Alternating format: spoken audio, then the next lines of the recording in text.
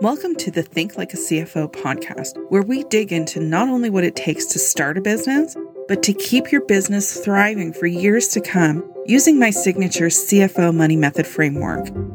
I'm your host, Melissa Houston, and I am a CPA and business financial coach. I have over 20 years of experience in business, and it is my passion to share my knowledge of business finance and personal finance with other women. You can also follow me with my column at Forbes.com or my column with Entrepreneur.com.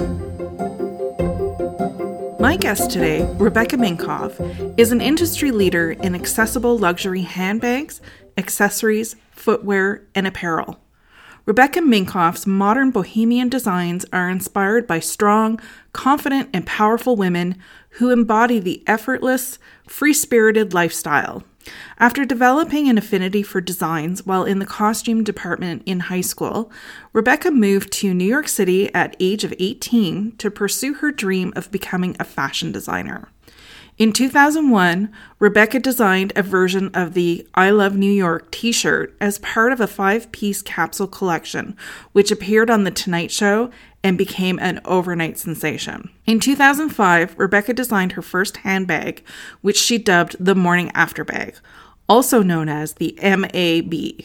This iconic bag ignited Rebecca's career as a handbag designer and inspired the brand expansion into a lifestyle brand in the years to come. Rebecca's success was further accelerated by the support of her brother, the company's CEO and co-founder, Uri Minkoff, who helped usher in and pioneer the company's industry-leading innovations with technology and fashion.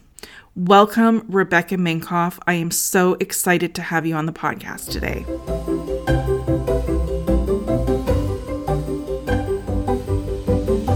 Hi, Rebecca. I am so happy to welcome you to the Think Like a CFO podcast. Thanks for having me. I'm excited to be here. How are you? I'm healthy and alive, so I'm going to take that as a win. Absolutely. I mean, these are absolutely crazy times. So yeah, your health is definitely the most important thing. I want to jump into the podcast right now and talk about you as a person and your brand. So you're basically, as far as I'm concerned, a household name. But for people who don't recognize your name, would you like to elaborate on what you do?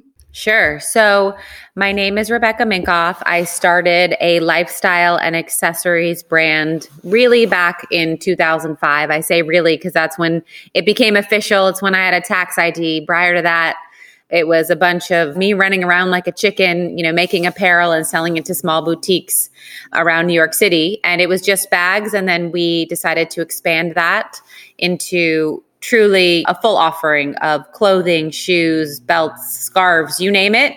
We probably make it. Fragrance. So we've been around for 16 years and really want to cater to women who value the idea that something that they want for their everyday life shouldn't be something that they have to mortgage their house for or go into debt, and make really high quality things that really showcase and show off a woman rather than a plaque showing off a bag.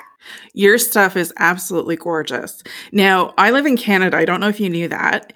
And so finding your stuff is really, really hard to get into stock. The Hudson's Bay Company, I don't know if you're familiar with them.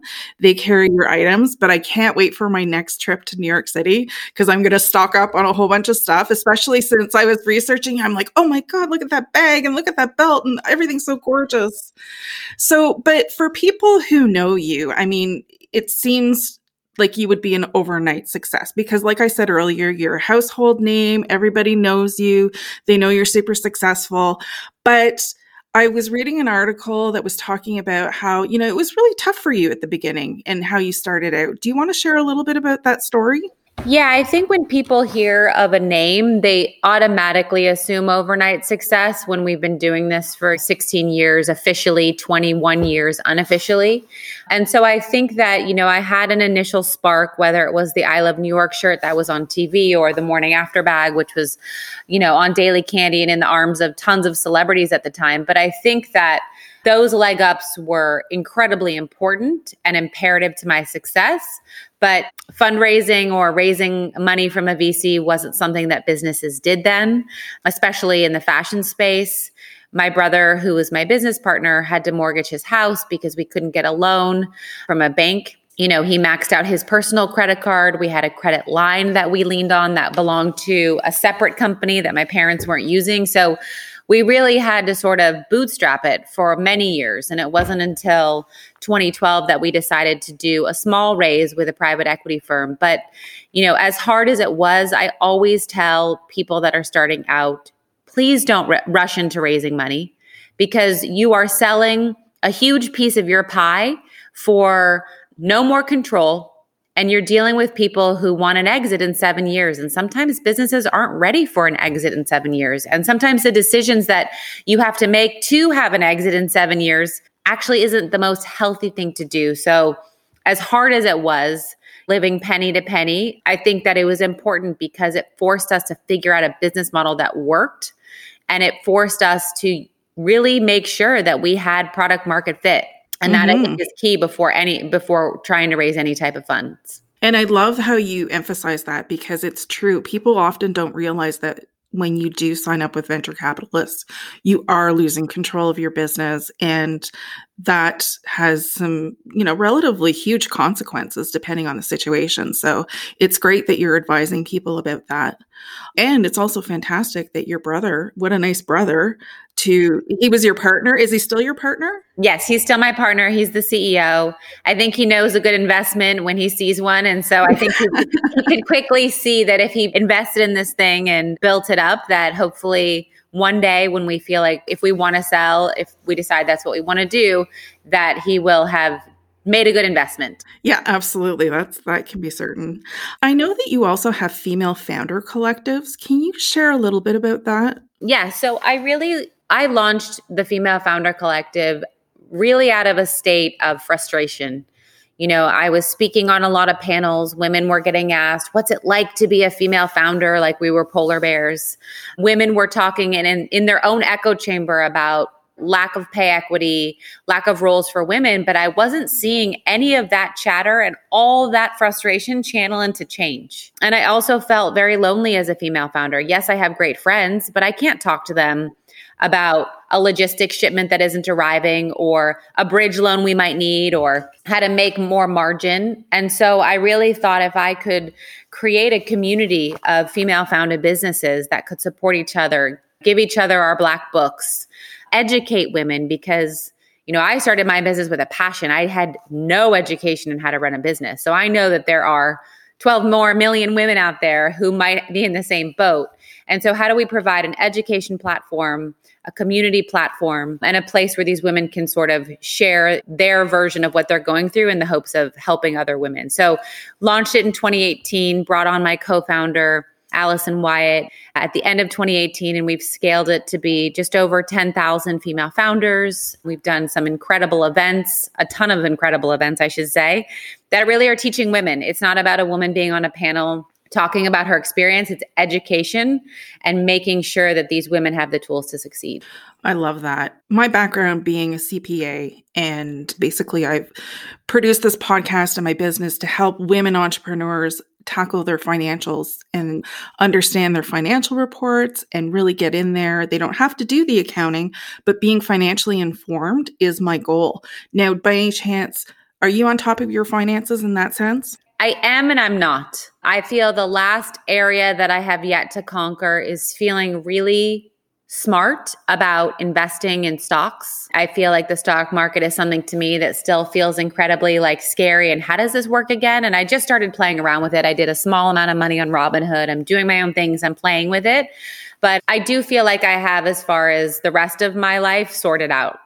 Do you find that as you get to know a lot of other women entrepreneurs that, in my opinion, it seems to be a space where it's more comfortable to talk about sales and marketing and inventory issues and whatever. But when it comes to talking about business finances, it's like you can make the room go quiet.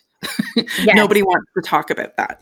Yes. It's funny you raised this point, because I interviewed a woman on my podcast that said, if women talked about stocks and money the way we talk about sex and children, how much further along would we be? Let me add to the list Botox and filler.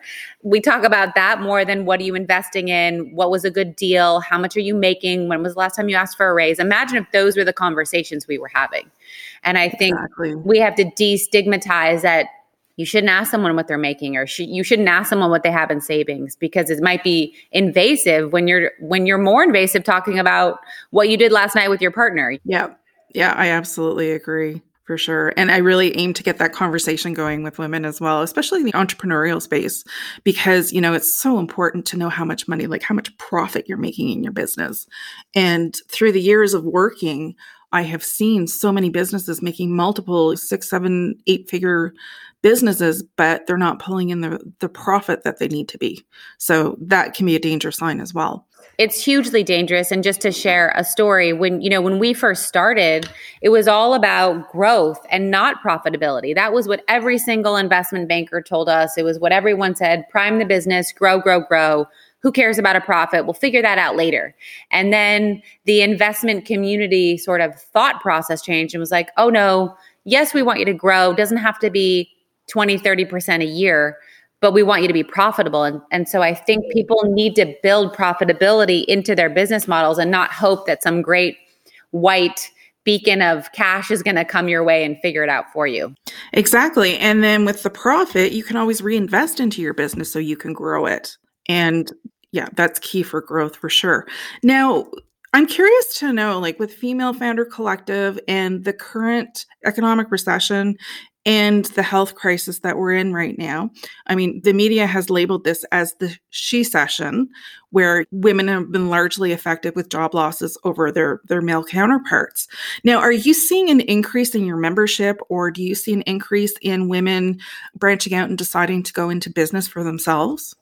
Yeah, so I think you've seen the media focus on all of the loss of women in the workforce. But I think what people are not talking about is the fact that women are starting businesses at a rapid rate. I don't have the article to hand, but I read somewhere that almost 2,000 businesses a day, women-owned businesses a day, are starting right now.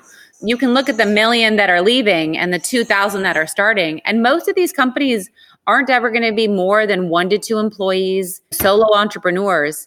But to me, it is a huge opportunity. Women are saying, enough of this, enough banging my head against a wall. I'm going to launch my own thing.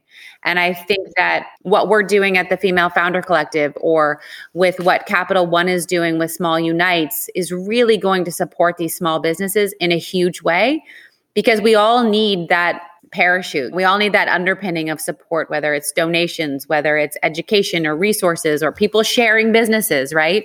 I think those are all important things that can help these small businesses thrive. Absolutely. So you mentioned that Capital One, and I'm sorry, what was the other one? I mentioned Capital One. So there's an incredible coalition of businesses that have come together to support small businesses.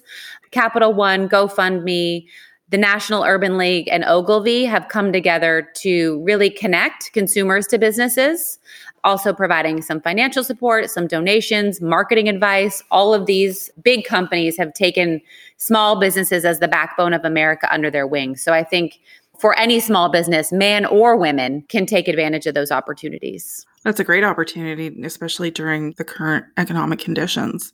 If people are interested in learning more about that, where would they go to find that? You can actually head over to smallunites.org.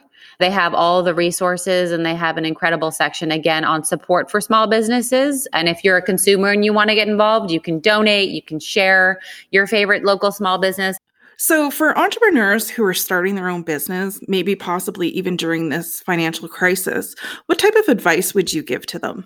I think the type of advice that I would give to them is, first and foremost, with the pandemic, if you just survive, consider that a win. Don't go expecting to have your sales go through the roof unless you're in a COVID supply business, hand sanitizer, masks, gloves, or COVID adjacent businesses, workouts, gear, or things that people have really increased during the pandemic. If you just get by, That's great. Just get by, just survive, because we're going to come out of this.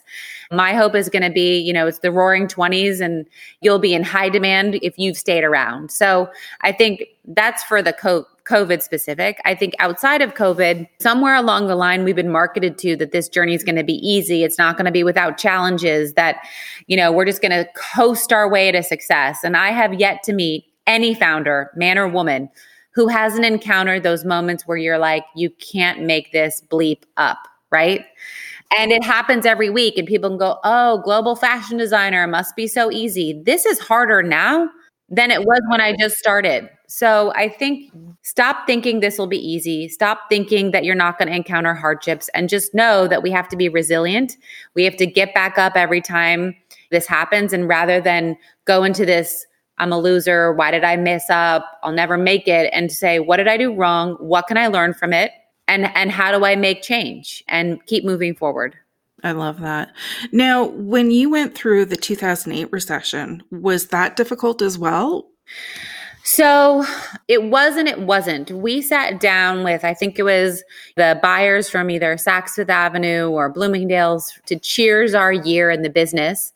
And they literally said, if you have a 5, as in $5.95, which was the original price of my bags, in front of any of your product when we go to see you in January, we won't be able to carry you anymore. Or we'll carry you, but it'll be a lot smaller of an assortment. And they were telling this to all the contemporary designers that they worked with. And none of the other designers listened. They said, sorry, this is what our prices are. And they're all gone. I can name on my, on one hand, those companies that are no longer around because the recession hit. We lowered our prices by over 50%. We tossed out the idea of margin. We just said, goodbye, we'll see you in a few years. And we had to do that as a business because our customers' income was drastically hit and was not ever going to recover. And so we watched for 3 months the sales reports. I got my first gray hair then. Nothing happened. The buying habits didn't change. And I was like, what did we just do? We just tossed out our entire profitability for some mystical hope that this customer is going to buy our bags during the recession. And then it hit 3 months later, and it hit big. And over the next 3 years, we grew 548% because she was grateful. We listened. We were there for her. And we gave her something that she could buy a bag but not go into debt, or buy a bag and eat dinner, or buy a bag and pay her rent. And so she really appreciated that. Mm-hmm. And your stuff is so beautiful, like I said earlier. Now, I heard that you have written a book as well. Yes. I would love to hear more about that. Yeah. So I guess the pandemic is as good a time to write a book as ever. Basically wanted to be able to not only share my story, but also share all the rules we had to break. If you close your eyes and you know the fashion industry, it really was like The Devil Wears Prada.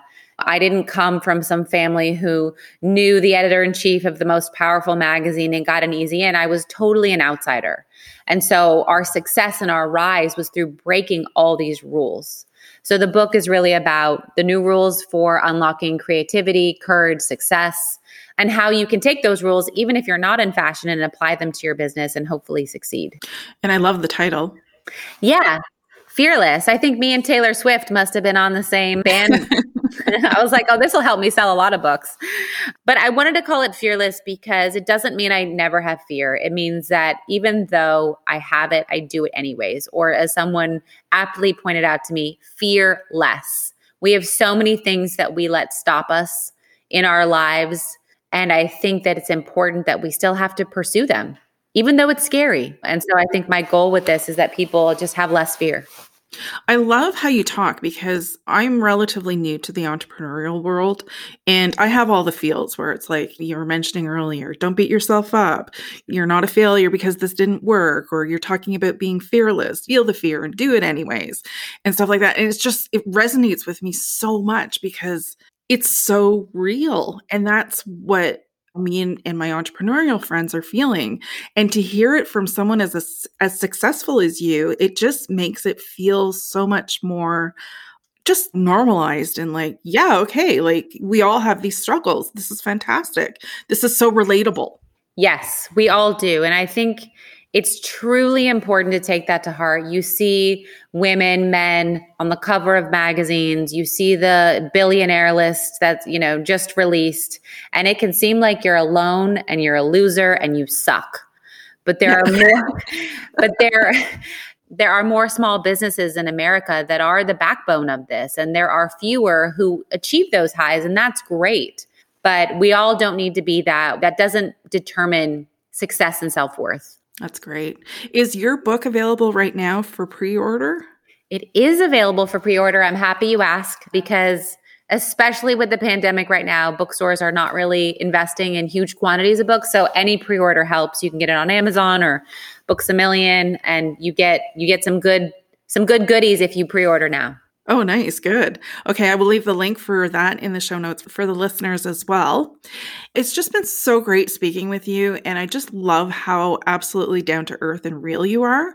I'm wondering though, now that you've achieved such a high level of success, do you still have fear about being an entrepreneur? I will say this. We had a situation, which I talk about in the book, about 5 years ago, where we thought that was it. The business was going to be done over. And because of some certain agreements we had with the bank, they'd be able to also take my house as part of the, if we had gone down a bad road, they could take anything that I had sort of signed away to them as collateral. And I think when you look at no business, no income, no place to live, you really go to a place where I say, get cozy with that, really explore it, don't run from it. And I looked deep down and I said, you know what? They can't take my kids and they can't take my husband. And I know from building a business, I will build something else and I will figure it out. And I think any entrepreneur who's built their business with their bare hands, scrappy, knows that they can go back to that original having nothing, starting from nothing, nothing to lose. Once I stared that in the face, my ability to be comfortable with failing just became like, okay, good. Still got my kids and my husband. Yeah. Still have these hands that can crawl my way to the top of something again. And so for me, I don't have fears around business. I have fears about the state of the world. I have fears about divisive politics, but I don't necessarily have fears about business because I went to such a place where I said, what is the worst that can happen? And can I survive that? Yes. And I think we all need to think that way because we get to this point of seriousness where we stop forgetting that this is a game, right? There's opponents, there's people on the team and not. And if we can view this as a game versus this is the only thing I have, without this, I have nothing, I'll be nothing. You can create again. And we all can, we all are capable. I love that because it's so true. And there are stories of women who have built empires and lost it all and then rebuilt. So it is inspiring and it is good to know that your successes and failures don't define you. And that's not really what is important in life. Money can always be replaced, but you're absolutely right. It's your family and the health that you have to cherish every day. So I have absolutely loved speaking with you today. This has been fantastic. If there's one thing that you want listeners to take away from this conversation today, what would that be? I think that I would like people to take away the idea. Well, I have a few. I think we need to stop looking at failure in the way that it becomes a moment where you invalidate yourself, what you've done, what you've created. And I think that you need to look at it as, how do tech companies look at failure? They are always iterating. They're always optimizing. They're always fixing bugs. And you're always getting an update on your iPhone. That's because something failed.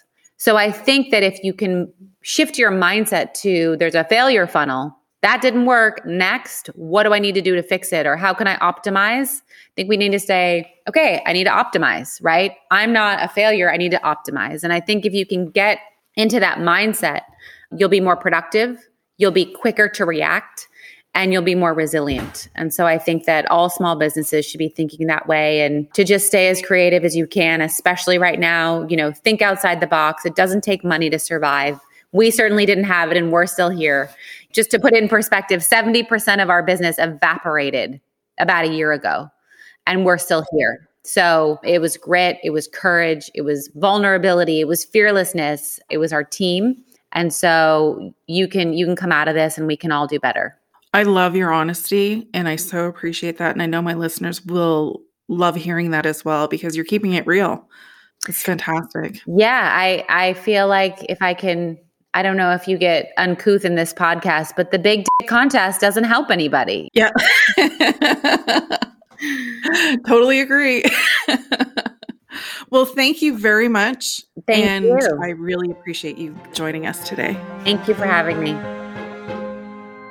Thanks for listening to the Think Like a CFO podcast with Melissa Houston, CPA. If you've enjoyed this episode, leave us a review. Your ratings and reviews help more people like you find our podcast. Don't forget to hit subscribe and share this episode with someone you think would love it. Until next time, I'm Melissa Houston, and remember, nobody will ever care about your business as much as you do. So never give your financial power away.